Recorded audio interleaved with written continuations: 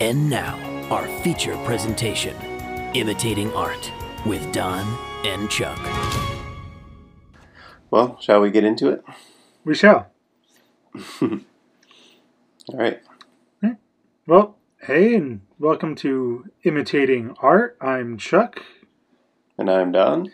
And we like to review and dissect movies, see if they have any life lessons worth learning. A little later in this one, we'll be talking about Jordan Peele's Get Out, Great movie. Which I think was Don's first time watching it. It was my first time, yes. I'm late to the party.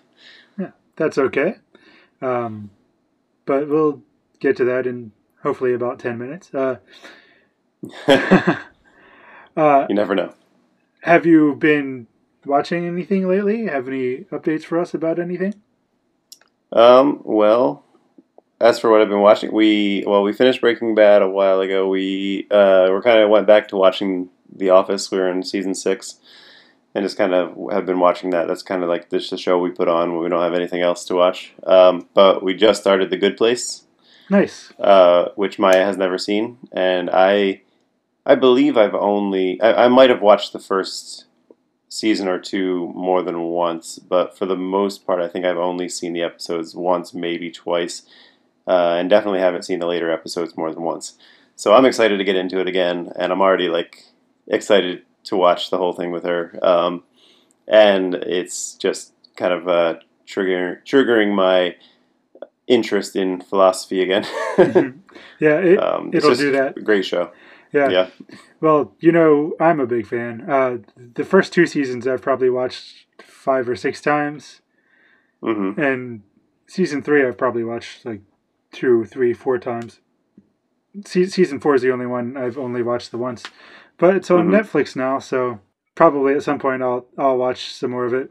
Have you listened to any of the podcasts? I feel like I remember you telling me you did. Oh, yeah, I listened to all of the podcasts. You've listened to all of them? Yeah. Okay. And I'm guessing if you listen to all of them, then they're worth listening to?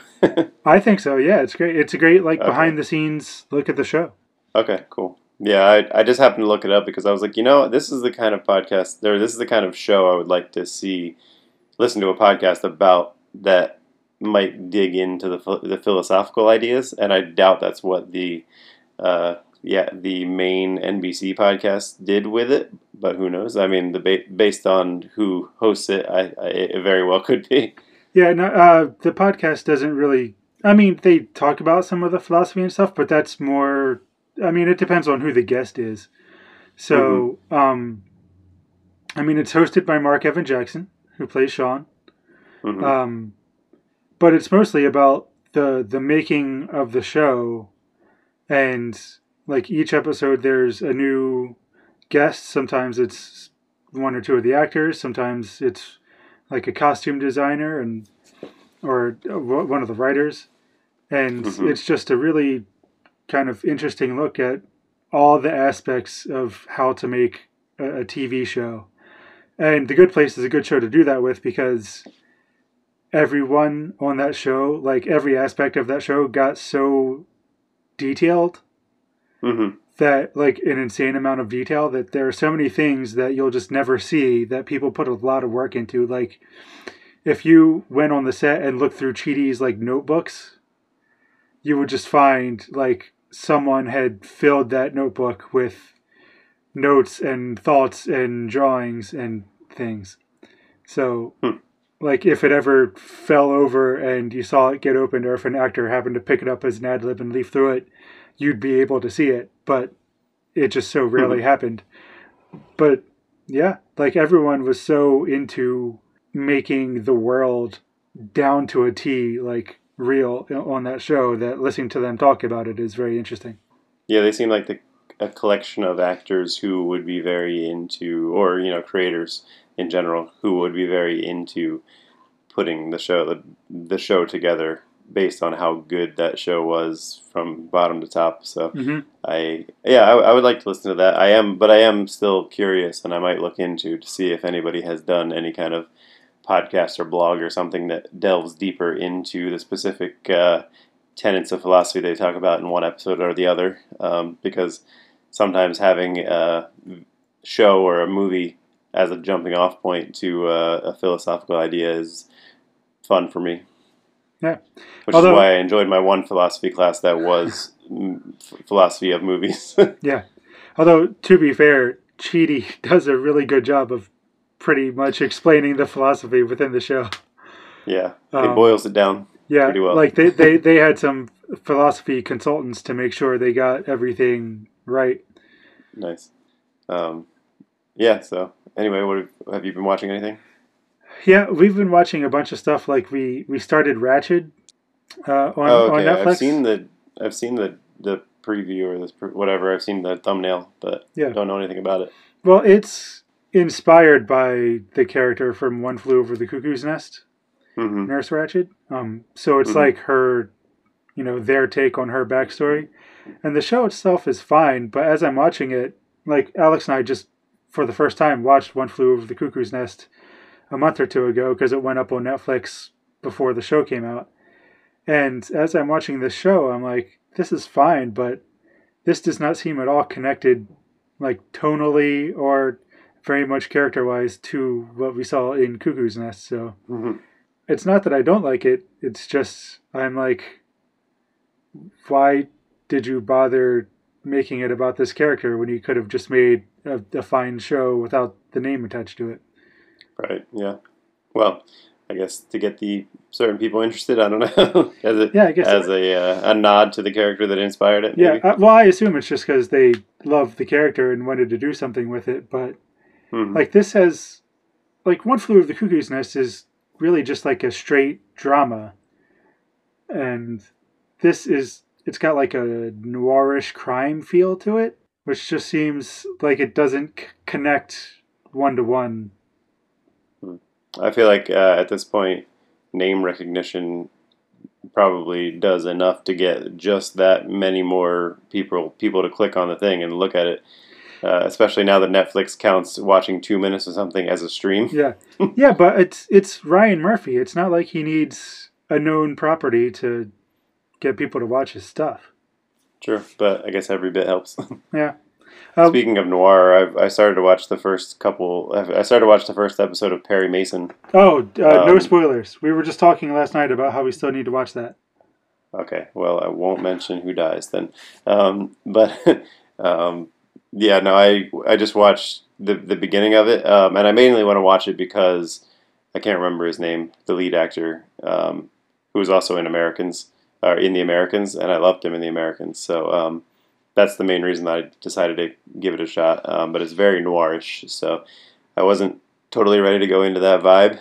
So I didn't. I wasn't in the mood that night, but I am still going to go back and give it a go. Yeah. So we'll have to talk about it once we've both seen it. Yeah, I'm usually ready to go into that vibe.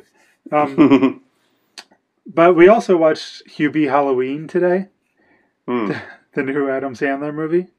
Yep. I mean, it's not good, but it's fine. Like, it's just a fun, stupid Adam Sandler comedy. It's I haven't seen Grown Ups or Jack and Jill, but I assume that this is still better. I think I saw Grown Ups, and it wasn't good. Yeah. And like, this is better than The Ridiculous Six and some of Adam Sandler's other comedies that he's made for Netflix. It's not better than The Meyerowitz Stories, which is his best one for Netflix. Great. But yeah. I mean, that's the odd man out as far as his. Well, it's also his the Netflix director. movies are. Yeah. But yeah, I mean, it's fun. It's stupid. It's sweet. It's got a couple references to older Adam Sandler movies, which was fun. Nice. And it was also just the kind of tone of like Halloween movie that I've been wanting to watch. Like, I didn't necessarily want to watch... I mean, I don't mind horror movies. We haven't watched Blair Witch Project yet. That's probably my favorite one to watch around this time of year. And It Chapter 1. But I just wanted to watch, like, a lighthearted movie that felt like fall so that it could feel like it's October. Yeah, it definitely doesn't feel that way here. Yeah, well, because to me, it almost never feels like Halloween time until the first week of November. So I've been just wanting to watch a bunch of Halloween-related stuff to make it feel a little more like fall. Well, especially now that the Treehouse of Horror episode was pushed into November because of sports. I- We won't be getting a Simpsons Halloween episode until November. I still haven't watched too much Simpsons, but when Stefan was here last night, we did end up watching one of the Treehouse of Horror episodes. Which one? The one where Homer makes a deal with the devil for a donut. Vaguely remember that one. To sell a soul for a donut. Very much Simpsons premise. Mm-hmm. Well, we should probably take a break and then come on back. We probably should. Talk about something else. We'll be right back then. All right. Beep, beep, boop, borp.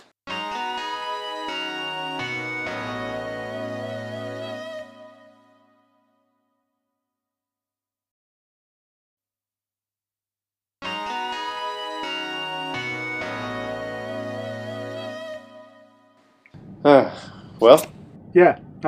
do you think we're back? I think we're back after.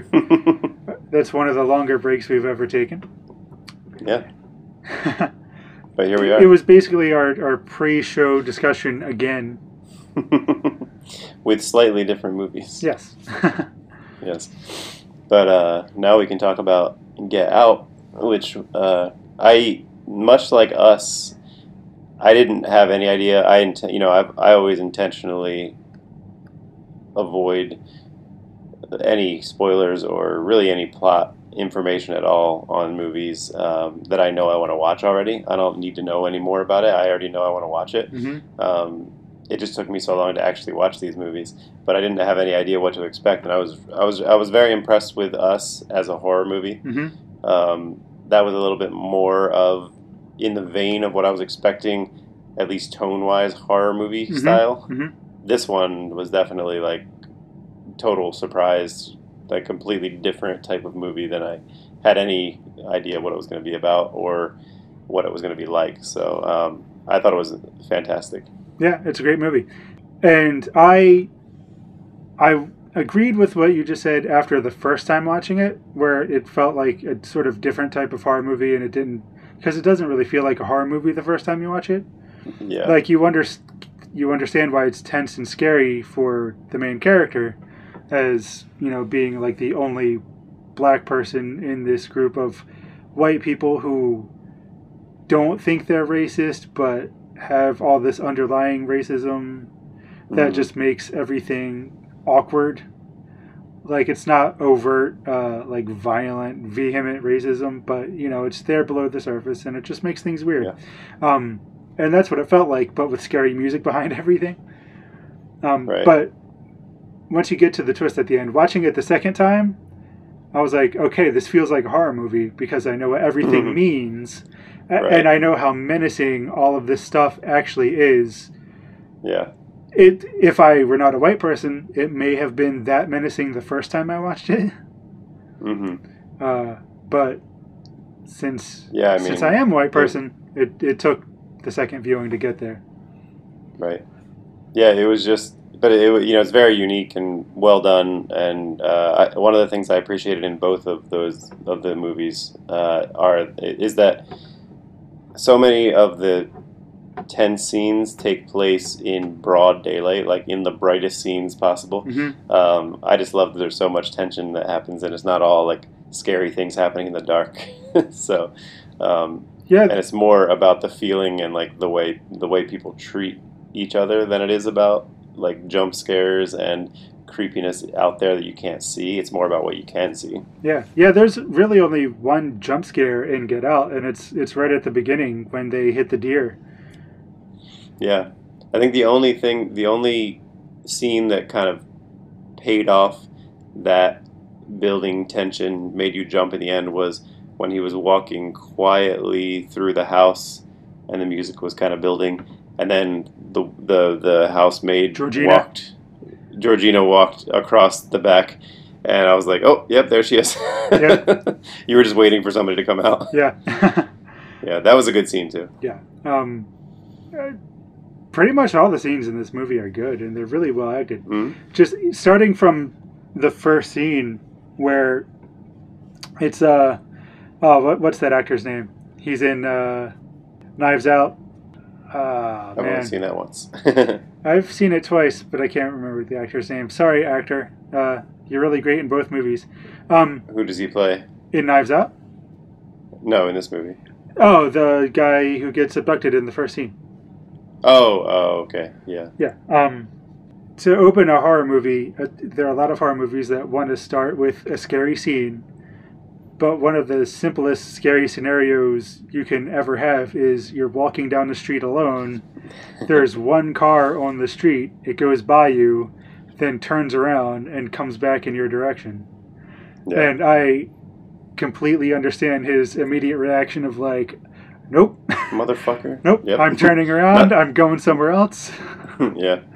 I also appreciate that they start off right away with, like, this is just the suburbs, which, you know, your general white family would consider a safe neighborhood, you know. So you're already in a scene where most people that would be, you know, living in that neighborhood would probably be considering it the very safe neighborhood. They wouldn't think twice about walking around the block at night. Mm-hmm. But then you have this black character in a white suburban neighborhood walking around trying to find a house, and there's nobody else on the street except for this one car. Yeah.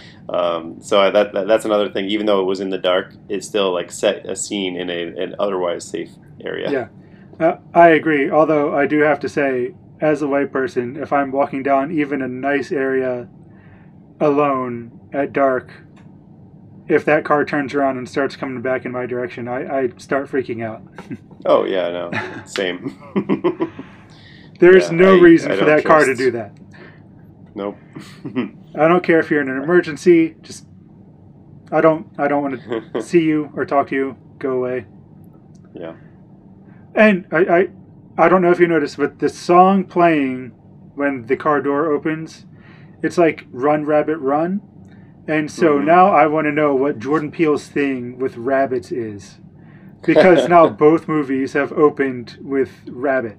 If we get a third, when we get a third, we'll have to see if there's another rabbit reference, and then we'll be like, all right, well, now there's something we need to look into. Like, does he just think rabbits are scary? Because apparently they can be. Alex has talked about how her sister used to have a pet rabbit when they were younger, and it was just like a hell hare. Like, it was... That's a great name for it. It was not good people.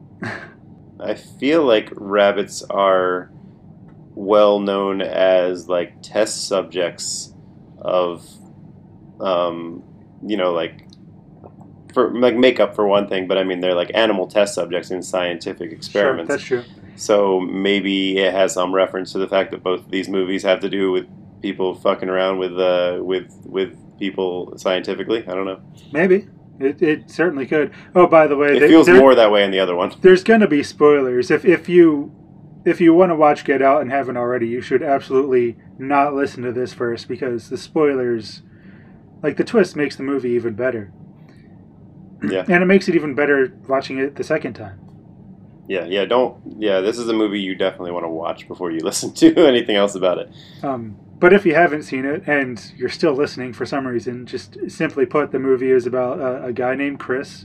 He's a young African-American guy. His girlfriend is white, and he's, like, they're going to her family's place for the weekend, and it's just him basically meeting her family for the weekend and all the tension that comes from that. Yeah. That's, until you get to the twist at the end, that's really kind of all it is. Is him just trying to navigate this weekend, because then a lot of, like, the family friends show up for like a garden party, and it just gets weirder and more awkward for him. And I feel like the tension came not from anything really scary, except for just the awkwardness of meeting your girlfriend's family and being around a bunch of white people as a black person. So it's like that the tension all drew from that. Like, well, you were waiting for something to happen, and there was weirdness starting, but it was nothing overtly dangerous or scary.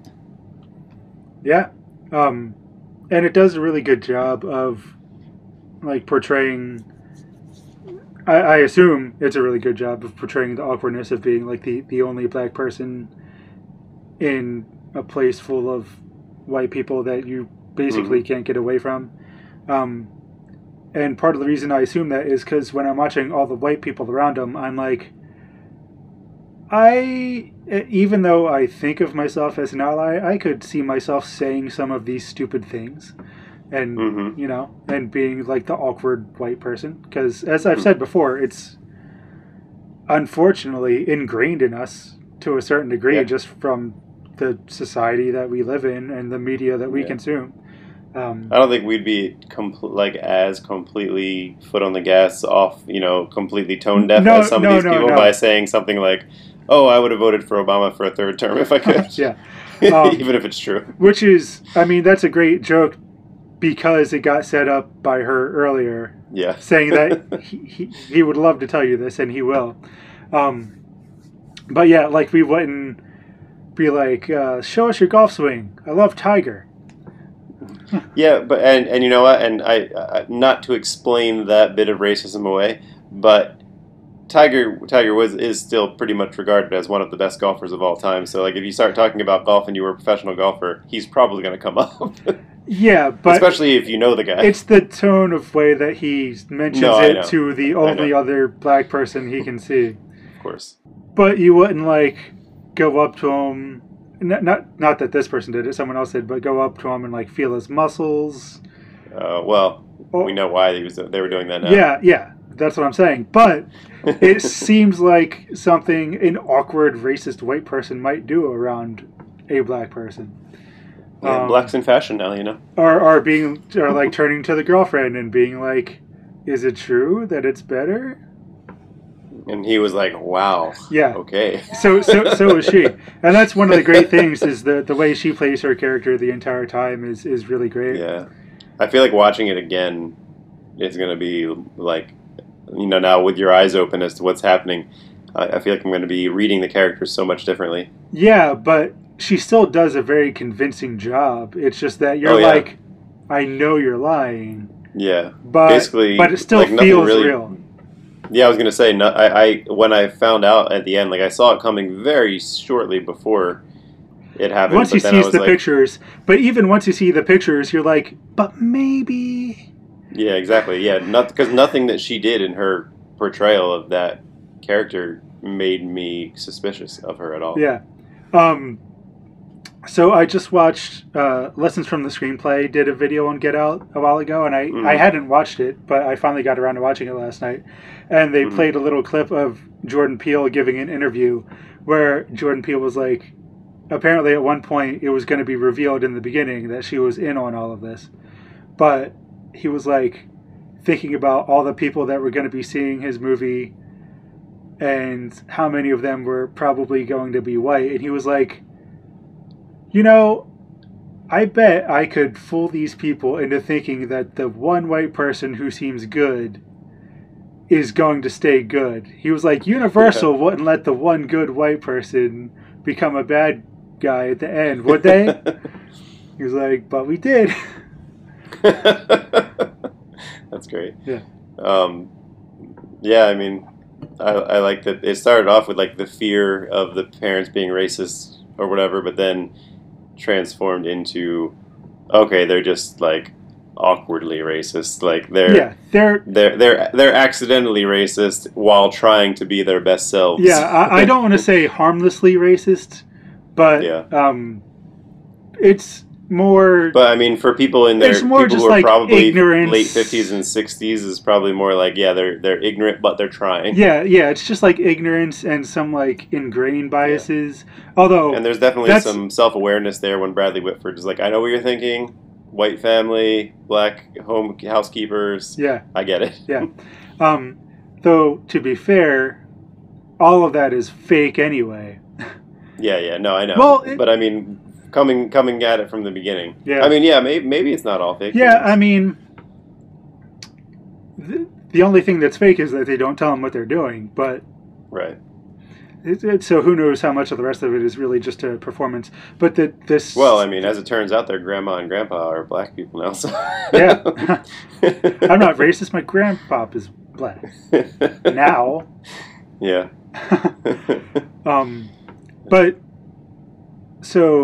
But just the stark difference of the girlfriend, whose name I can't remember, between Sarah? possibly what you think of her the entire movie, and then like the last 20 minutes where she turns.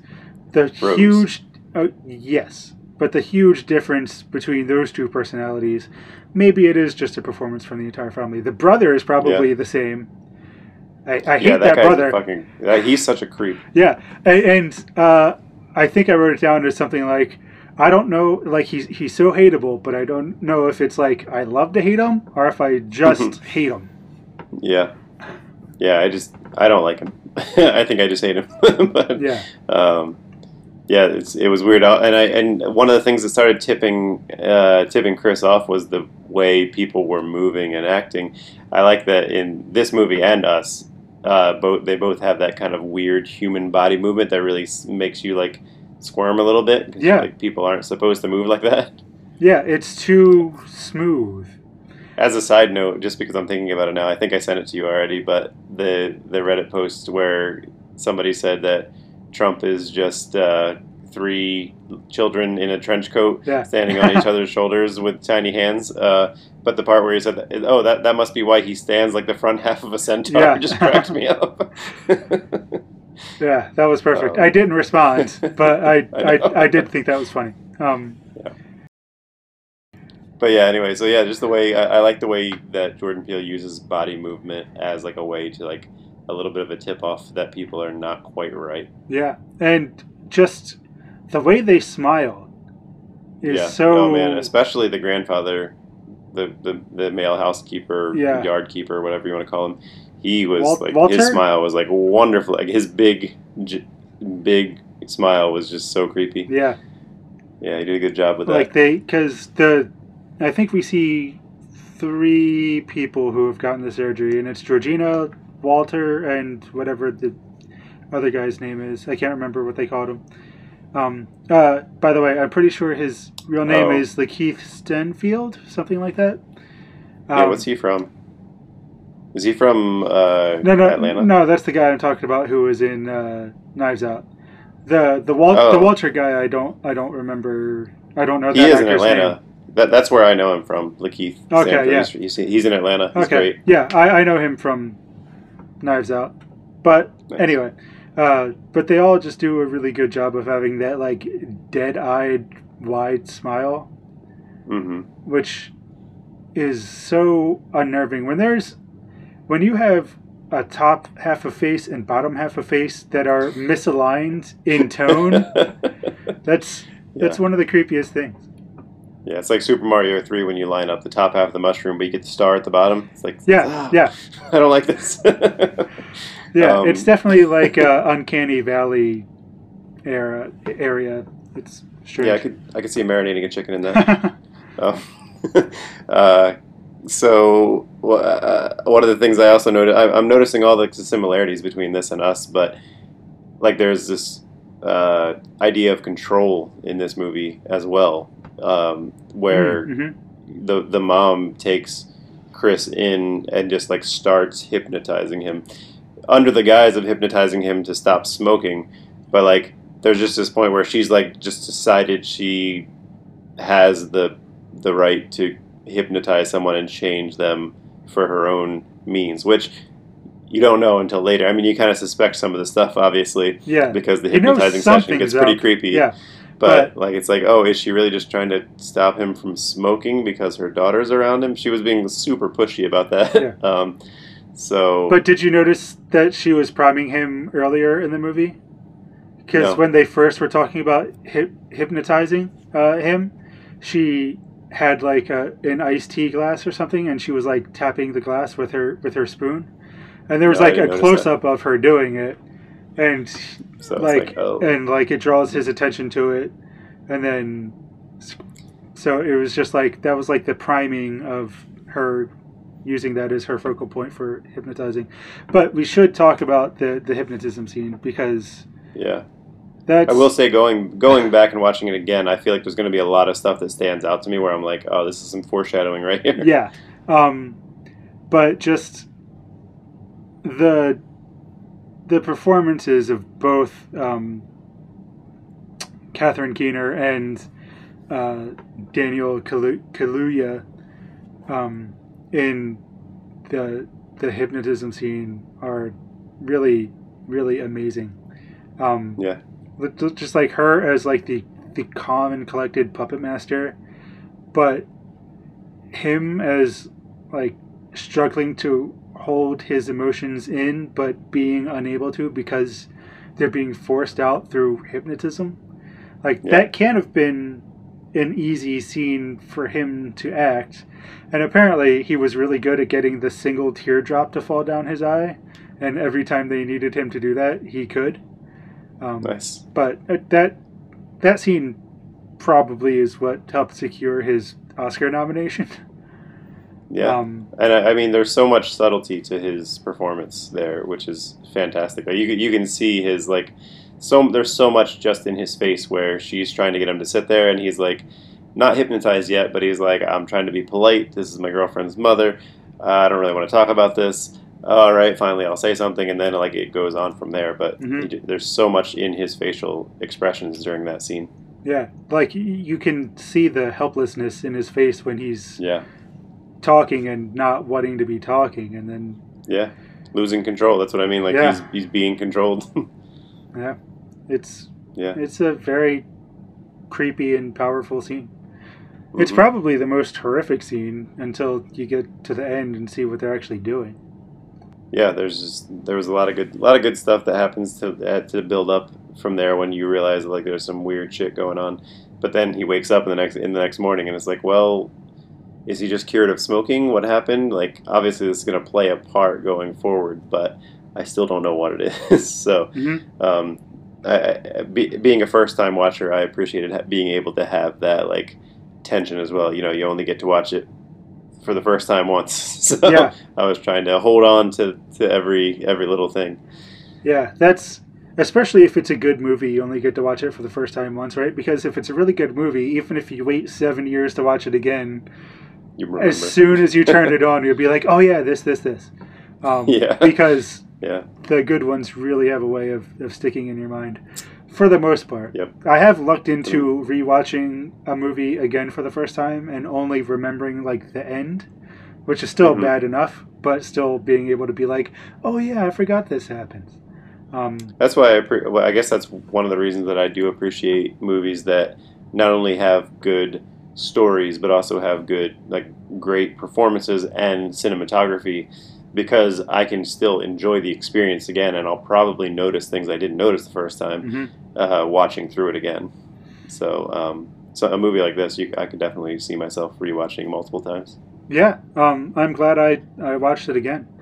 I wanted to watch it again anyway, but I'm glad I got to have an excuse to watch it, because I probably wouldn't have made myself watch it again right now. Did you happen to notice that I assume Microsoft was a sponsor of some yes, at some point here? Well, I'm like, who has a Windows phone? Well, I didn't see the Windows phone, but I of course saw the Microsoft Surface was his laptop, because that's what Alex and I use. Yeah, the Microsoft thing. He had there was another Windows reference at some point that I noticed before I saw the Surface. But the Windows phone was the first thing that caught my eye, and I was like, Windows Phone, eh? Somebody must have funded this movie. Yeah, well, this was like 2012, maybe, something 14? like that. Somewhere around there. It was, the Windows Phone was almost still a thing. 17. This can't have been 2017. Was this 2017? That's what it says. Wow. All right. So, I know they discontinued the Windows Phone a few years ago. So, I mean, it might have still... It's still possible. It was a thing in 2017.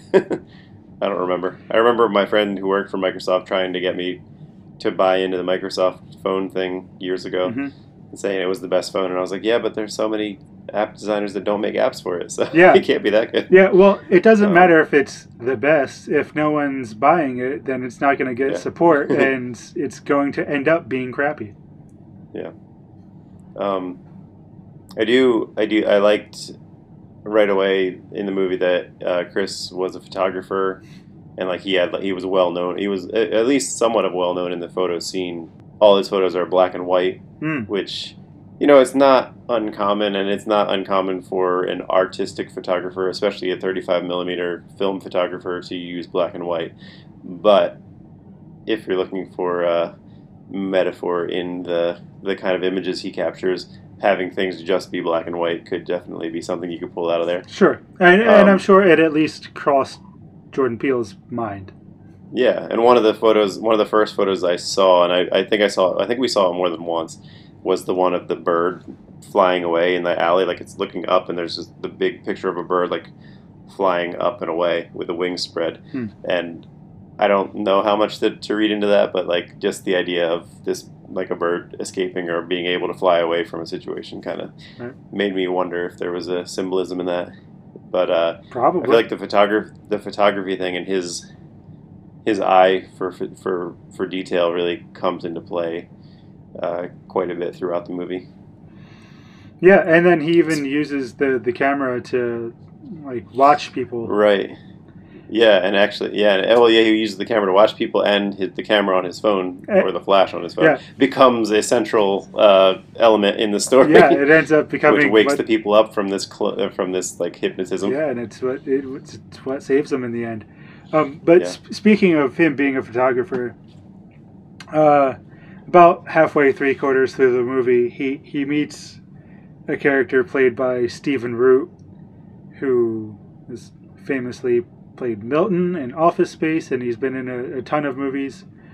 But he's the blind guy. But in a movie like this, I feel like as soon as Stephen Root shows up, I feel like some shit is going to go down at some point. Like, because when he's in like darker movies, he always ends up being like fairly evil. And was he in Independence Day? No. Okay. Not that I remember. I don't know what I'm thinking of then. He was in Oh Brother, Where Art Thou? I never saw that. Where he also plays a blind guy, actually. Believe it or not. Yeah. And, I mean, just a ton of stuff. He's a character actor. He's great, pretty much, in everything.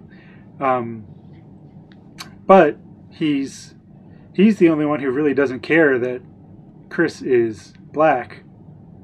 He just cares that Chris, he's an art dealer, but has no real talent for art himself. So he's just jealous that this person has A, working eyes, and B, can use them in a very artistic way that he's never been able to do himself.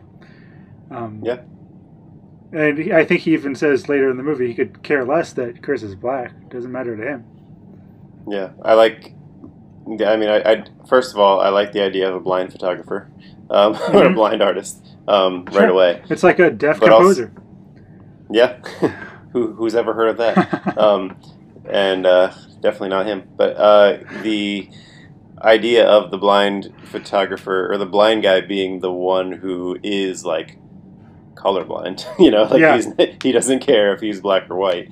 And it also, I think, and I don't remember if he actually says the words, but at one point he mentions that all he wants is to be able to see through your eyes. And that really, and I feel like that thought, that idea is really like a big central theme to this whole film, like seeing through other people's eyes, literally in this case, where he wants to be in the body, he wants his brain in the body of someone who has working vision, but being able to see the whole movie through this black character's eyes in this sea of white people. That's a huge thing that happens in this whole film. I am super embarrassed that I didn't catch that. Really? Yeah. I usually catch that sort of thing, but somehow on this one it just slipped right by me.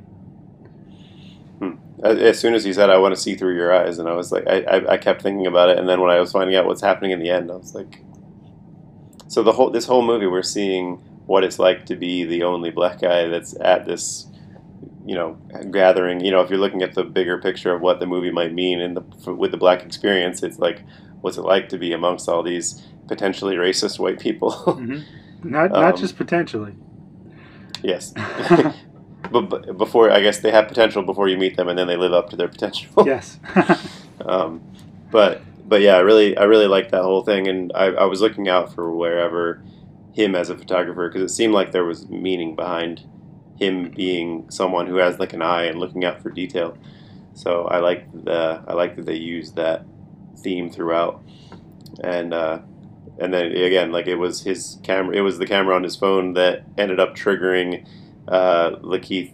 Lakeith, is that his name? I'm pretty sure. Yeah, it was Lakeith Stanfield. His character comes out of his like trance because so basically what's happening is the brains of these people have been transplanted into younger bodies who all happen to be black in this scenario right now, and they're really in kind of this trance-like state because not all of them is still really there, and they are somehow taken out of that when you see this flash. They try to play it off as like epilepsy or something, but really they're just coming out of the trance. They're actually able to come into their own brain for a few moments, long enough to like grab Chris and say, get out of here, it's not safe. Yeah. But he doesn't know what's happening, so he doesn't leave right away. Yeah. And that moment is actually great because as long as they're playing it off as the flash bothers him because he has epilepsy, then getting pissed off and yelling "get out" at the person who did that to you, like that also makes sense. Yeah. But of course, that's not what he meant. It's plausible enough that there's still suspicions and not any concrete evidence of anything specific going on. Yeah. Yeah. So we haven't talked about Rod yet, and I feel like we need to talk about Rod at some point because he's such a great character. Yeah. He's like, He there's very little comic relief in this movie. So just those few scenes where Chris calls his best friend Rod, who is looking after his dog while he's away for the weekend, and telling him all the weird stuff he's seeing. And Rod is technically giving him good advice, but doing it in the most kind of stupid way possible of just yelling at him and coming up with what sound like batshit theories. Yeah. And what seems to not be making sense. To be fair, this is probably something he does all the time and is usually wrong about. Yeah. So, I mean, it's not like I would be listening to him if he were my friend and I were calling him and telling him this. But the fact that he's right about a lot of it. But just his whole character just made me laugh every time he was on screen. Speaking of comic relief, when he goes to the police and says, I think I have my friend, my friend has been kidnapped by white people and is being used as a sex slave. I like that the detective brings in two other detectives and Stoneface has him tell the story again and then waits until the very end for them all to start cracking up and laughing at him. Mm-hmm. That was a great way to just kind of break up some of the tension in that scene. Yeah. But yeah, I love Rod, and the way he kind of starts figuring everything out at the end and ends up being able to save Chris and finally like do his TSA duty of helping somebody. Yeah, this is like a advertisement for the TSA here. Yeah, a little bit. One thing I think we skipped over is that scene where Chris is confronting Georgina and asks her, is trying to commiserate with her about being around all these white people, and like the real Georgina starts poking through a little bit, but the grandmother persona ends up fighting back and coming back.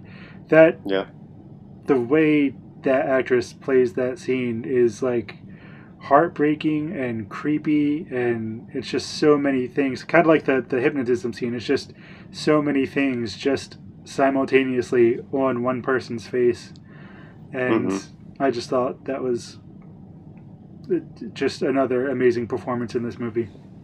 Yeah, one of many. Yeah. Well, so once they've kidnapped, or once they've taken Chris down to the basement to lock him up and prepare him for the procedure. Like, it seems like he was locked up down there for a while. It seemed like, waiting for the procedure. But I mean, Yeah. you know, he's chained up, he's locked up. You know, he's sitting there staring at the deer, the trophy on the wall, Yeah. like, which is kind of what he is in a way too. And you know, obviously the obvious chains of slavery there, but also what's going to be like a new type of slavery where they're using black people as surrogates for their brains so they don't have to die, with no regard for the people who embody these bodies in the first place, you know. Yep. And like just the idea of locked in syndrome, or like not being in control of your own body but being able to maybe see what's happening, is like kind of a terrifying thought for me. Absolutely. For sure. It's like being buried alive. Yeah, or it's like being in a coma but being aware. Like that. Yeah. It sounds like the worst thing I can imagine. Yeah, kind of like how Us was about also one of the scariest things you can imagine, which is a home invasion. This just being able to see through your eyes but not control anything you're doing. Yeah.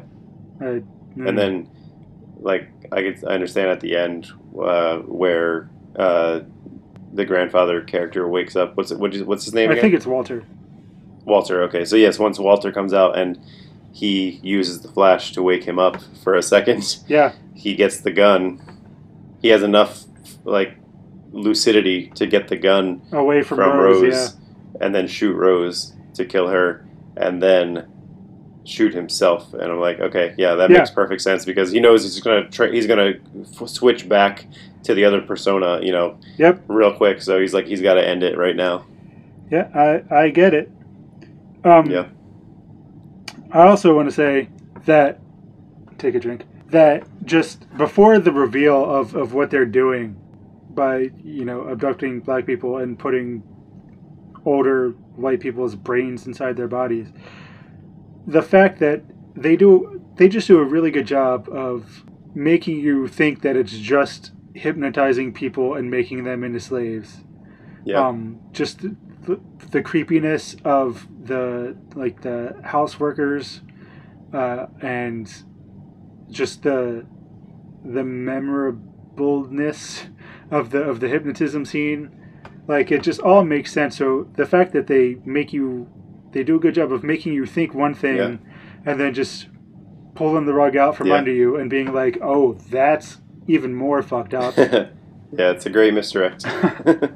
And the fact that that's what Rod keeps telling Chris is like, they're hypnotizing people into sex slaves. It's what they do.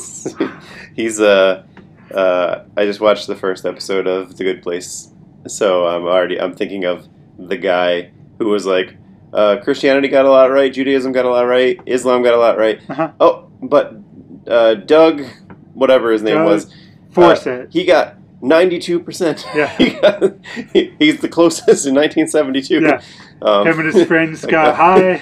So Rod is the Doug Forsett of this movie. Yeah. He was so close with the sex slave thing. Yep.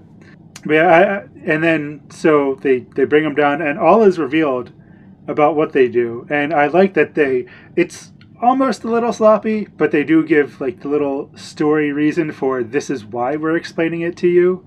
It's that if we can both agree on what the purpose of this is, then symbiosis works better. Yeah, the process will take a lot easier. And again, just another great performance by Daniel Kaluuya, where he's like figuring it out and taking it all in, and again, just looks stuck emotionally. I don't know if it'd be worse. I don't know if it's worse to go into locked-in syndrome or whatever, something like that, without knowing, or like if the terror of knowing it's about to happen to you while you still have control of your body, knowing you can't do anything about it. Like, just imagine what it would be like to just know it's about to happen. Yeah, I mean, the terror is going to happen either way, so I'm not sure there's a better option. Yeah, I don't think either is a good thing. Yeah. But yeah, it's great, and I'm actually already like interested in watching it again just to look into what else I find or what else I see. But like just the idea of enslaving people again, enslaving black people in a different way because these affluent white people believe that they deserve to live forever, basically, Mm-hmm. at the expense of young black people. Yeah. So, very much in the vein of old slavery. Yeah, and kind of like us, capitalism-wise, they have the money. So, Right. Yeah. So what's it matter to them? They don't care about what's happening to the people. They just care about what they can do with their money. One problem I did have the first time, and I had it again this time, was that the way that Chris ends up getting away, because again he's a smart dude, is that he knows that they're going to hypnotize him again, and that she uses the sound of the teaspoon, so he puts, in both hypnotism scenes he's like scraping his nails on the chair arms, but this is a soft chair, so it's got stuffing in it, and he's like scraping the stuffing out of the chair. Yeah. And he knows he's going to get hypnotized again, so he puts the stuffing in his ear. But it didn't seem like his arms had enough clearance Yeah, to I thought get the to same his thing. ear. I was like, maybe he was able to move his head down far enough. I had the Maybe. same thought though. I mean, you can't show it because it's a fun surprise that that's how he got away, and so you don't Yeah. want to set that up. But I guess you also can't show it because it would have been really difficult for him to do. I mean, he's quite motivated, so he might have found a way. Yeah. But and then sort of the real fun begins, because as much as violence can be too much sometimes, and sometimes you're like, do we really need a bunch of killing in a movie? But sometimes the characters deserve it so much Yeah. that seeing the person that they've been fucking over the entire movie just clobber them in the head with shit is so satisfying. And you understand that feeling of like vengeance and just like I want to bash your face in Yeah. with something. Yeah, and no one's nearly done anything like this to me, so I can only imagine. Also, side note, when you see the actual grandpop in the video, the old white guy, Mhm. he was in an episode of Quantum Leap, the episode Future Boy, great episode. I always like pointing out when people were in episodes of Quantum Leap. Alex can attest to that. And now we can continue. Oh, the last thing I was going to say was that I liked that the next misdirect at the end where Rose is lying there in the driveway dying, and then you see the police car and the lights come on, and there's enough of a lull there to where you're like when Chris is standing up, you're like, oh shit, after all this, some white cop's going to get out of this car and shoot him. Yeah, well, because that's what I thought. They set it up with the white cop in the beginning who was asking for his Yeah. ID even though he wasn't driving. Yep. So you're just ready for that. But then Rod comes out to save the day Yeah. from behind Yeah. the flashing lights. Yeah, the door opens and you see it says like airport or whatever, TSA, Yeah. and you're like, all right. Oh, yes. And I like that Chris just like gets in the car and just like Yeah. he's just like hunched over, and like Rod's talking to him and Chris is talking back, but he's just like, you can tell he just has no energy anymore. He's just Yeah, I was going to say, done. he can finally actually relax. Yeah. After so much that happened. Yeah. Yeah. Also, but during that whole sequence at the end of Chris breaking out and killing all these super evil people, him taking the deer head off the wall and using the antlers to stab Bradley Whitford's character. Yeah. I think that's who he killed with it. Dudley Whitford. Yeah, it was, horror movies always try to have cool deaths, and I just thought that was a cool horror movie death. Definitely. I appreciated the use of whatever he could get his hands on, and that seemed like it was pointy. And then, I think is it the mom? Someone picks up scissors and starts using the scissors as a weapon. And I was like, holy shit, scissors again. I don't think I noticed so that. Jordan Peele likes scissors, and he likes rabbits. And rabbits. Actually, I don't remember exactly the context of the scissors. I just have the note that says, scissors again! Exclamation point. Should put that on a shirt. Yeah.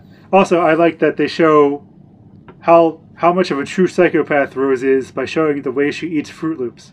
Like, eats it in half? Who the hell does Yeah, that? she puts them in her mouth one at a time and then takes a sip of milk. Oh, I saw she bit one in half. Yeah, she bit one in half who as well. takes a bite of a single fruit? Yeah, but she eats them dry and then sips the milk. Yeah, that's the psycho thing to do. A true psycho. But I mean, man, yeah, that's how you know. Yeah. Give him some cereal. Yeah, we should probably take a break and then come back. I agree. We'll do the lesson thing. BRB.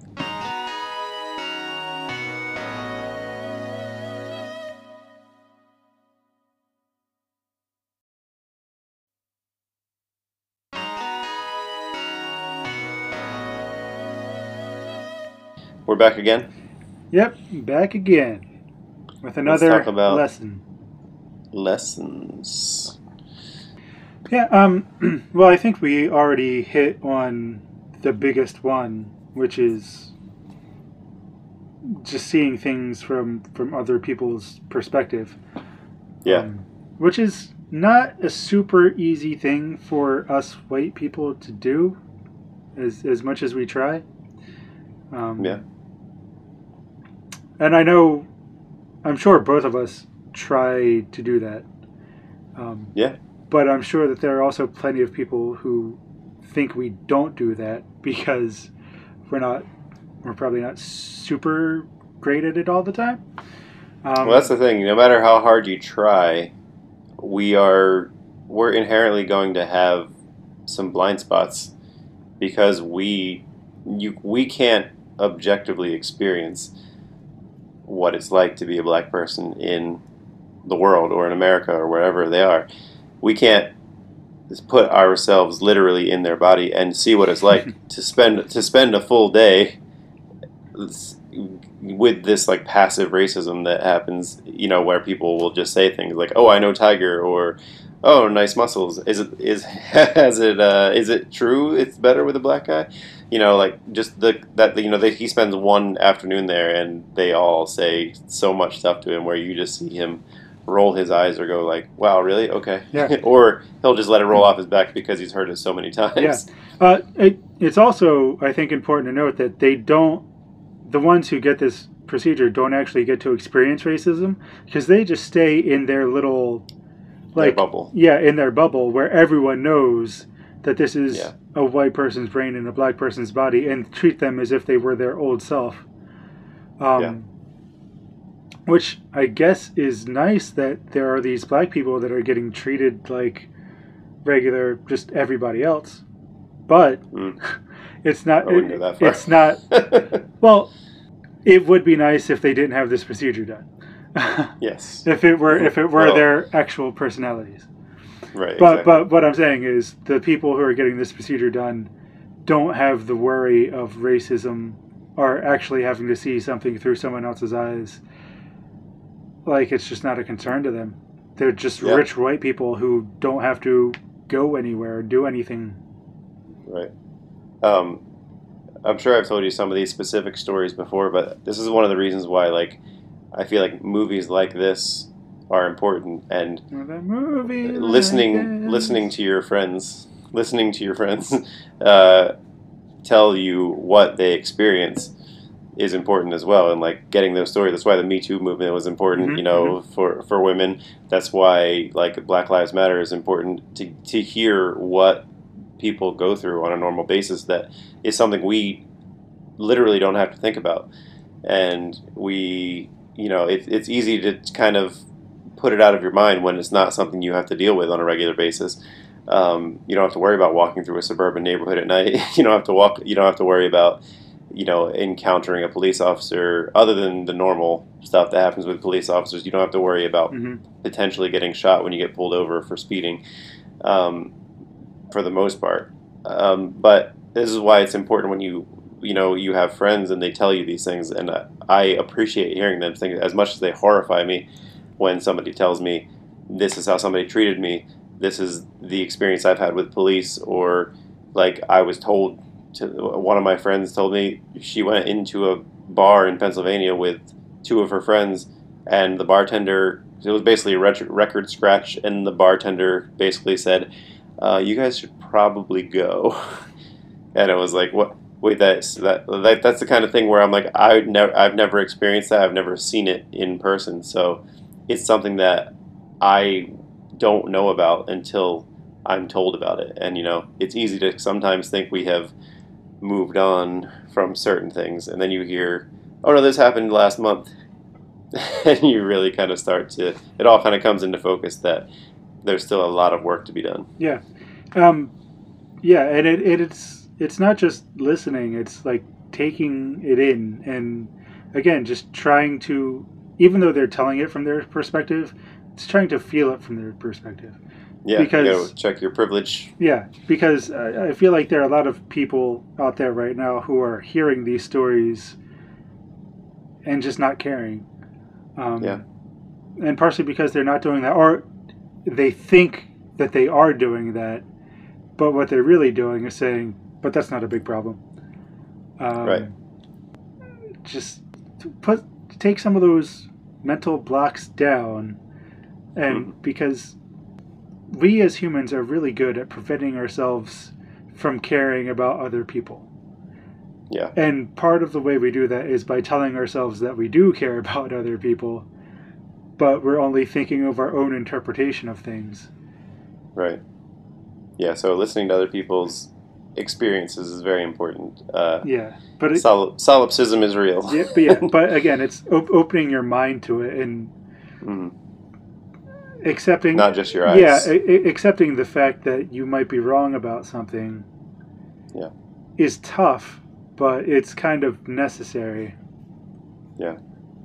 You and I also, even with just this podcast, we've decided after a short look at our first 8 episodes, we were like, okay, we've been just talking about a bunch of white guys who don't get the girl. Yeah. We need to start looking at art made by women and people of color and people that aren't us. So, and I really like where it's gone since then. Me too, because this podcast isn't just about talking about movies; it's about learning from them as well. So, yeah, it's just the more we can learn from people who aren't us, because we're not learning as much from the people who are just like us. Because we already know all the stuff from Good Will Hunting. We already know all the stuff from Say Anything and High Fidelity, because we've already been through similar shit. Yeah, I mean, the whole point, one of the great things about fiction is being able to put yourself in the experience of someone that you're not.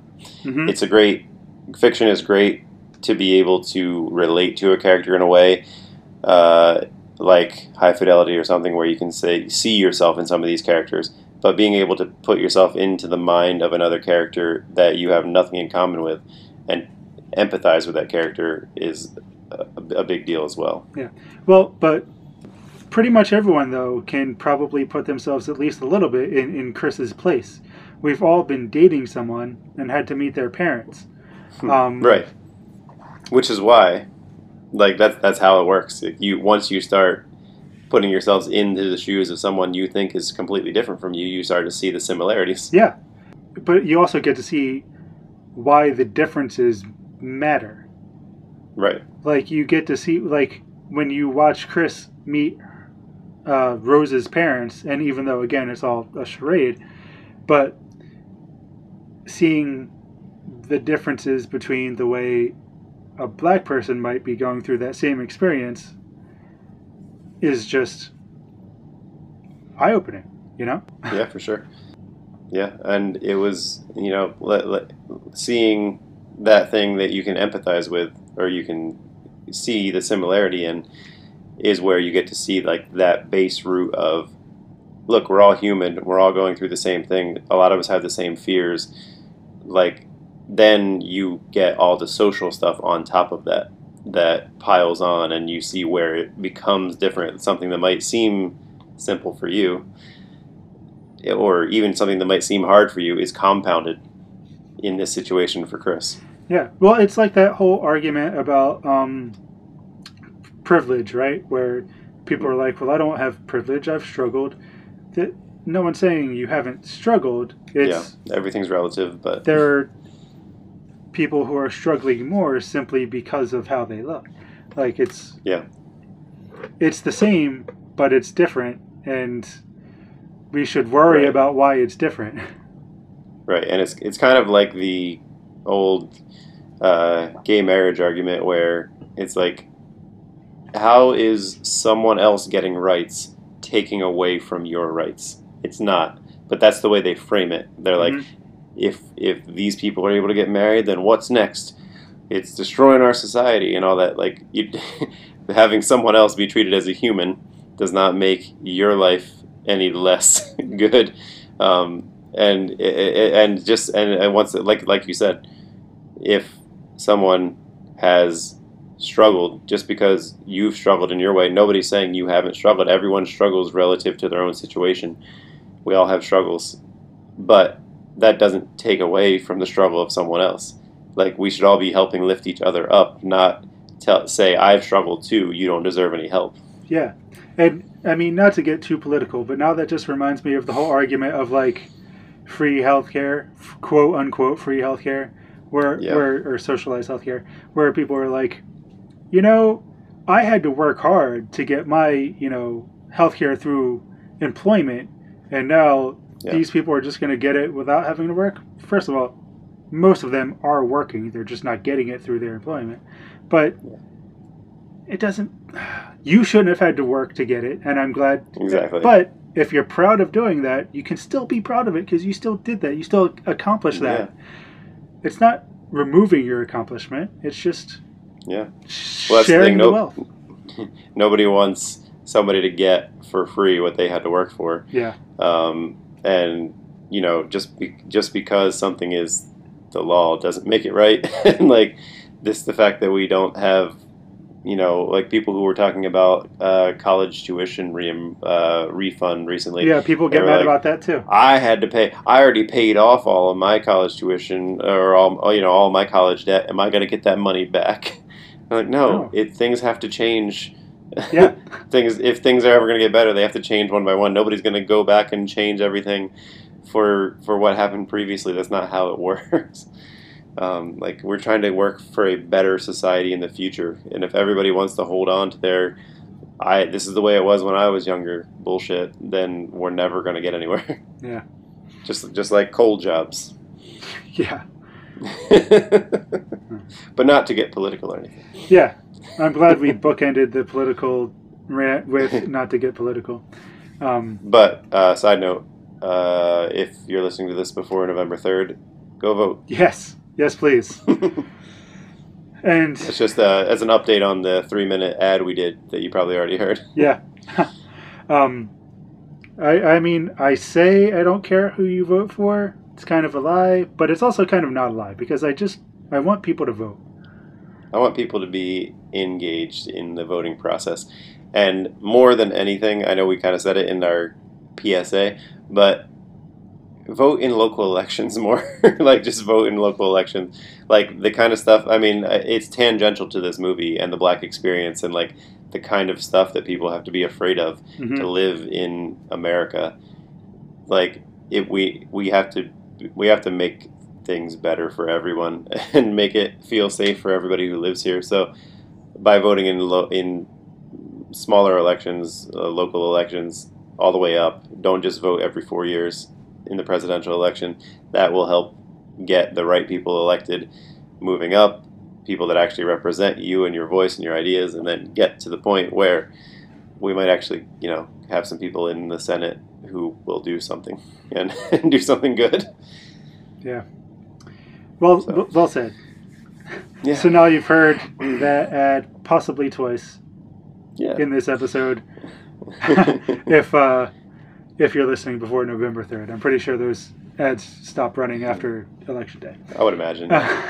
But so back to the movie, I would like one of the other things I'm seeing in here is like people like wanting immortality and desiring youth and agility, and like, you know, when she was checking out Chris's muscles and being like, yeah, that'll do just fine.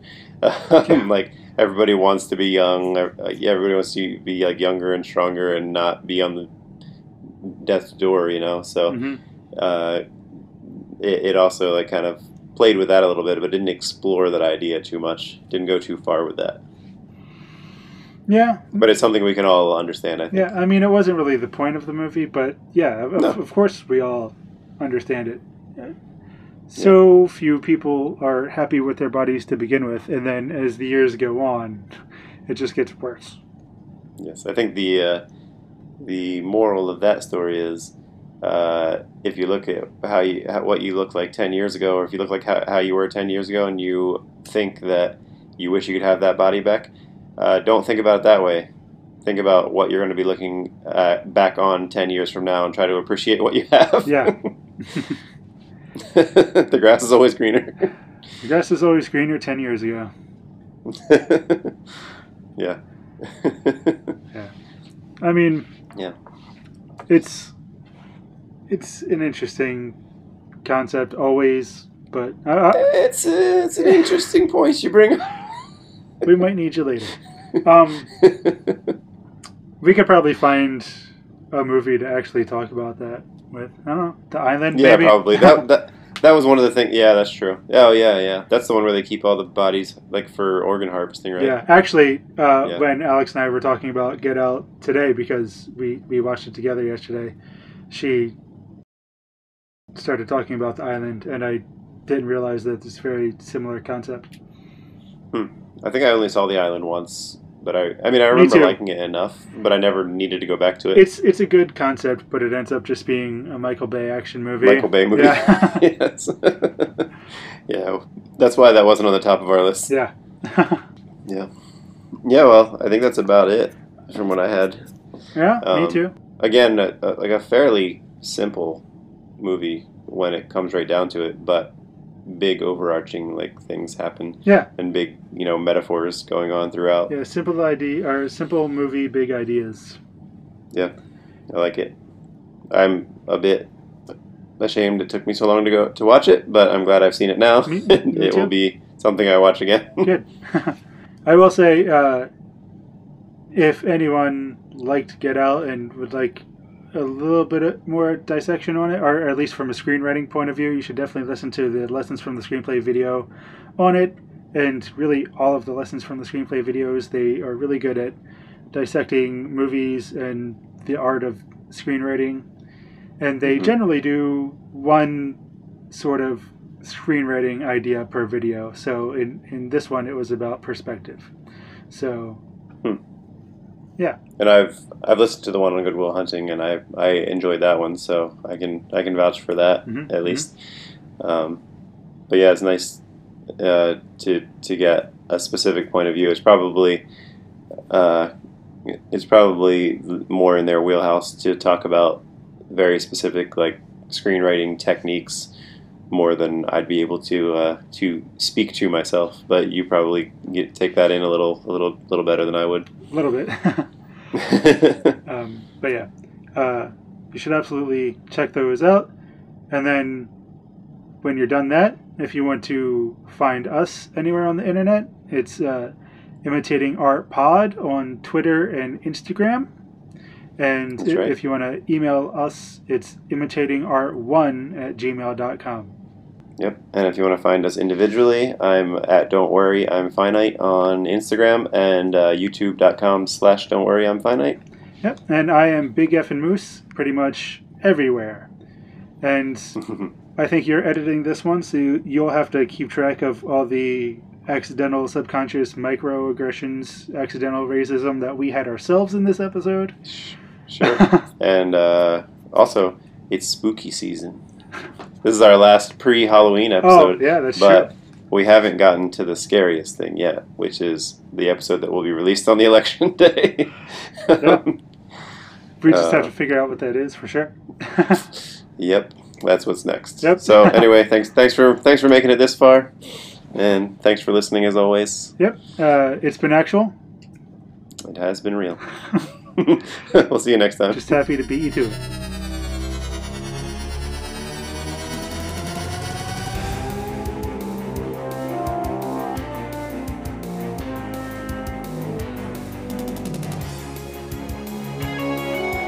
Don and Chuck will return in Imitating Art with Don and Chuck.